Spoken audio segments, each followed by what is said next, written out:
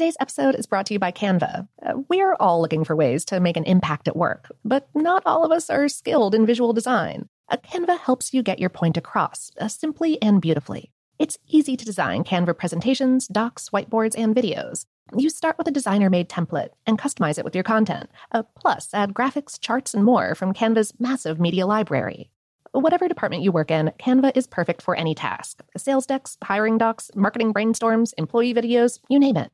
Anyone at work can design with Canva. Start designing today at canva.com. Designed for work. I'm Katya Adler, host of The Global Story.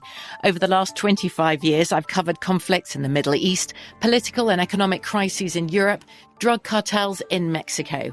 Now I'm covering the stories behind the news all over the world in conversation with those who break it. Join me Monday to Friday to find out what's happening, why, and what it all means. Follow The Global Story from the BBC wherever you listen to podcasts. The Kakadu plum is an Australian native superfood containing 100 times more vitamin C than oranges. So why have you never heard of it? PR. No one's drinking a Kakadu smoothie? I'm JB Smoove, and that was a full episode of my new podcast, Straightforward, inspired by guaranteed straightforward pricing from AT&T Fiber. Get what you want without the complicated. AT&T Fiber, live like a gigillionaire. Available wherever you get your podcasts. Limited availability in select areas. Visit AT&T.com/hypergig for details. This episode is brought to you by Technically Speaking, an Intel podcast. When you think about the future, what kind of technology do you envision? Whatever the future holds, artificial intelligence will undoubtedly be at the heart of it all. Join Graham Class as he hosts Season 2 of Technically Speaking, an Intel podcast, and hears from the minds transforming healthcare, retail, entertainment, personal computing, and more with the help of AI. Tune in every other Tuesday and explore the latest technology that's changing our world today and creating a more accessible tomorrow. Listen to Technically Speaking, an Intel podcast on the iHeartRadio app, Apple Podcasts, or wherever you get your podcasts. Hey, this is Christina Quinn. I'm the host of Try This, the Washington Post's new series of audio courses. The idea behind Try This is to become better functioning humans without having to comb the internet for countless hours. In our first course, we learned how to sleep better. Now, we're going to learn how to make our friendships stronger.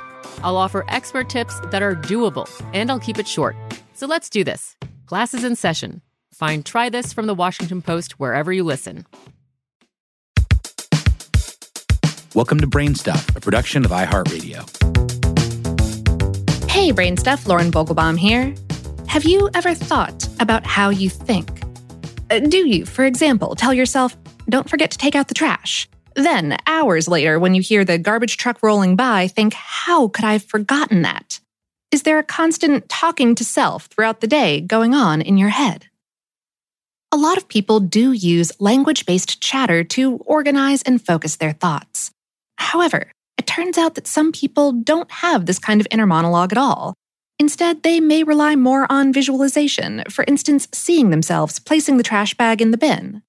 Others employ a combination of these techniques. People on both sides of this inner monologue divide have a hard time imagining another way of being, to the point that it sort of freaked everyone out back in February when the concept was passing around the internet. We spoke with one Russell Hurlburt, a psychology professor at the University of Nevada, Las Vegas. For decades, he's been doing experiments on people's inner experiences, their thoughts, feelings, and sensations. Regarding the online kerfuffle over inner speech haves and have-nots, he chuckled a bit and said he frequently hears people claim that they have an ever-present inner monologue. But his experiments show that this is not always true. But rather than argue with them, he says, well, let's find out. His tests began long ago.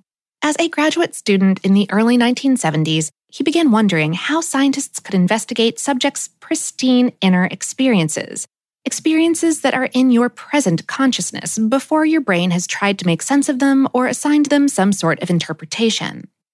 Hurlburt explained, the object of my research is not to explore inner speech or inner monologue or whatever you want to call it, but to explore your experience as it actually is. He thought that an alarm of some kind might work, but back then there were no cell phones or pagers. So Hurlburt, who has an engineering background, designed and patented a device that beeped at random intervals. Each time the beeper went off, he asked subjects to make notes about their experiences in the moment. As students went about their days, these beepers would go off at random times. They were instructed to try to clarify what was happening in their minds at that instant. The beepers went off only a few times. This was intentional so that the research subjects would forget that they had them and thus not contaminate their thinking processes with thoughts about the experiment. Later, researchers asked the students questions to better understand how the students were thinking when the beepers sounded. Were they visualizing something, experiencing a tactile sensation, feeling an emotion? This line of inquiry is called descriptive experience sampling, or DES. Hurlburt said one key takeaway was that, quote, you can't expect a good answer on the first day. Essentially, it takes a day or two of DES training before people find ways to focus on and express what they're experiencing in a given moment.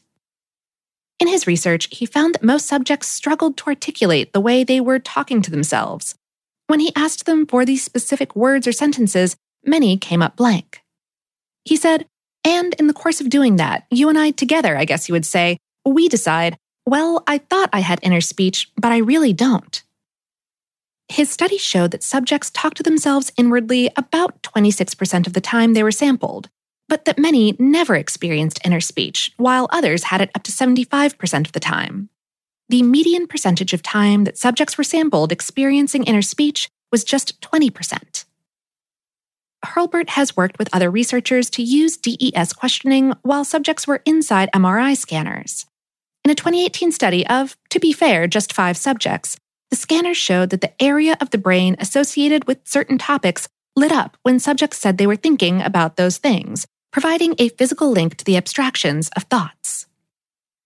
Still, scientists are grappling with a lot of uncertainty. What causes an inner monologue to begin with?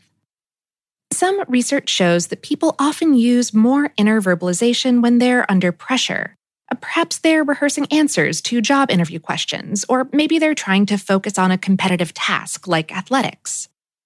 Among people who do report inner monologue, they tend to perceive those voices as their own. That self-talk generally has a familiar pace and tone, although the exact voice might change depending on whether the current scenario is happy, scary, or relaxed. Sometimes they might use whole sentences. Other times they might rely on condensed wordplay that would be meaningless to anyone else. But what causes inner speech? Mark Scott, a researcher at the University of British Columbia, found that there's a brain signal called corollary discharge that helps us distinguish between sensory experiences we create internally versus those from outside stimuli. And this signal plays a big role in internal speech. It also plays a role in how our auditory systems process speech. You see, when we speak, there's an internal copy of the sound of our voice that's generated at the same time as our speaking voice. As for the online debate regarding inner monologue, Hurlburt understands that online commenters have taken strong positions on the matter. Some people simply can't imagine not having an inner voice. Others are taken aback by the idea of constant internal chatter. He said, half of those people are probably right, and half of them are not right about their own inner monologue characteristics. The main conclusions are, I think, that people don't know what's in their own experience. And, he said, level of confidence is not a good predictor of whether someone has an active inner monologue. But could more accurate measures of our thoughts be on the way? An ongoing project called Alter Ego at the Massachusetts Institute of Technology has successfully demonstrated that a head-mounted gadget can read people's thoughts. The device interprets subtle neuromuscular signals that people make when they internally verbalize certain phrases or words. Although it's still a prototype, it's been demonstrated to be capable of accuracy of more than 90%.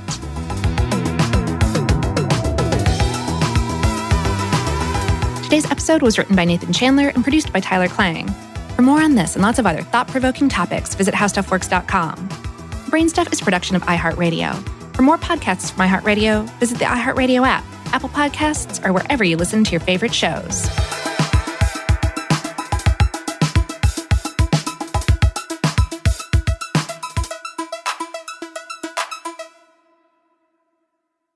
Today's episode is brought to you by Canva. We're all looking for ways to make an impact at work, but not all of us are skilled in visual design. Canva helps you get your point across, simply and beautifully. It's easy to design Canva presentations, docs, whiteboards, and videos. You start with a designer-made template and customize it with your content. Plus, add graphics, charts, and more from Canva's massive media library. Whatever department you work in, Canva is perfect for any task. Sales decks, hiring docs, marketing brainstorms, employee videos, you name it. Anyone at work can design with Canva. Start designing today at canva.com. Designed for work. I'm Katya Adler, host of The Global Story. Over the last 25 years, I've covered conflicts in the Middle East, political and economic crises in Europe, drug cartels in Mexico.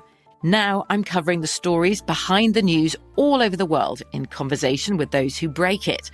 Join me Monday to Friday to find out what's happening, why, and what it all means. Follow The Global Story from the BBC wherever you listen to podcasts.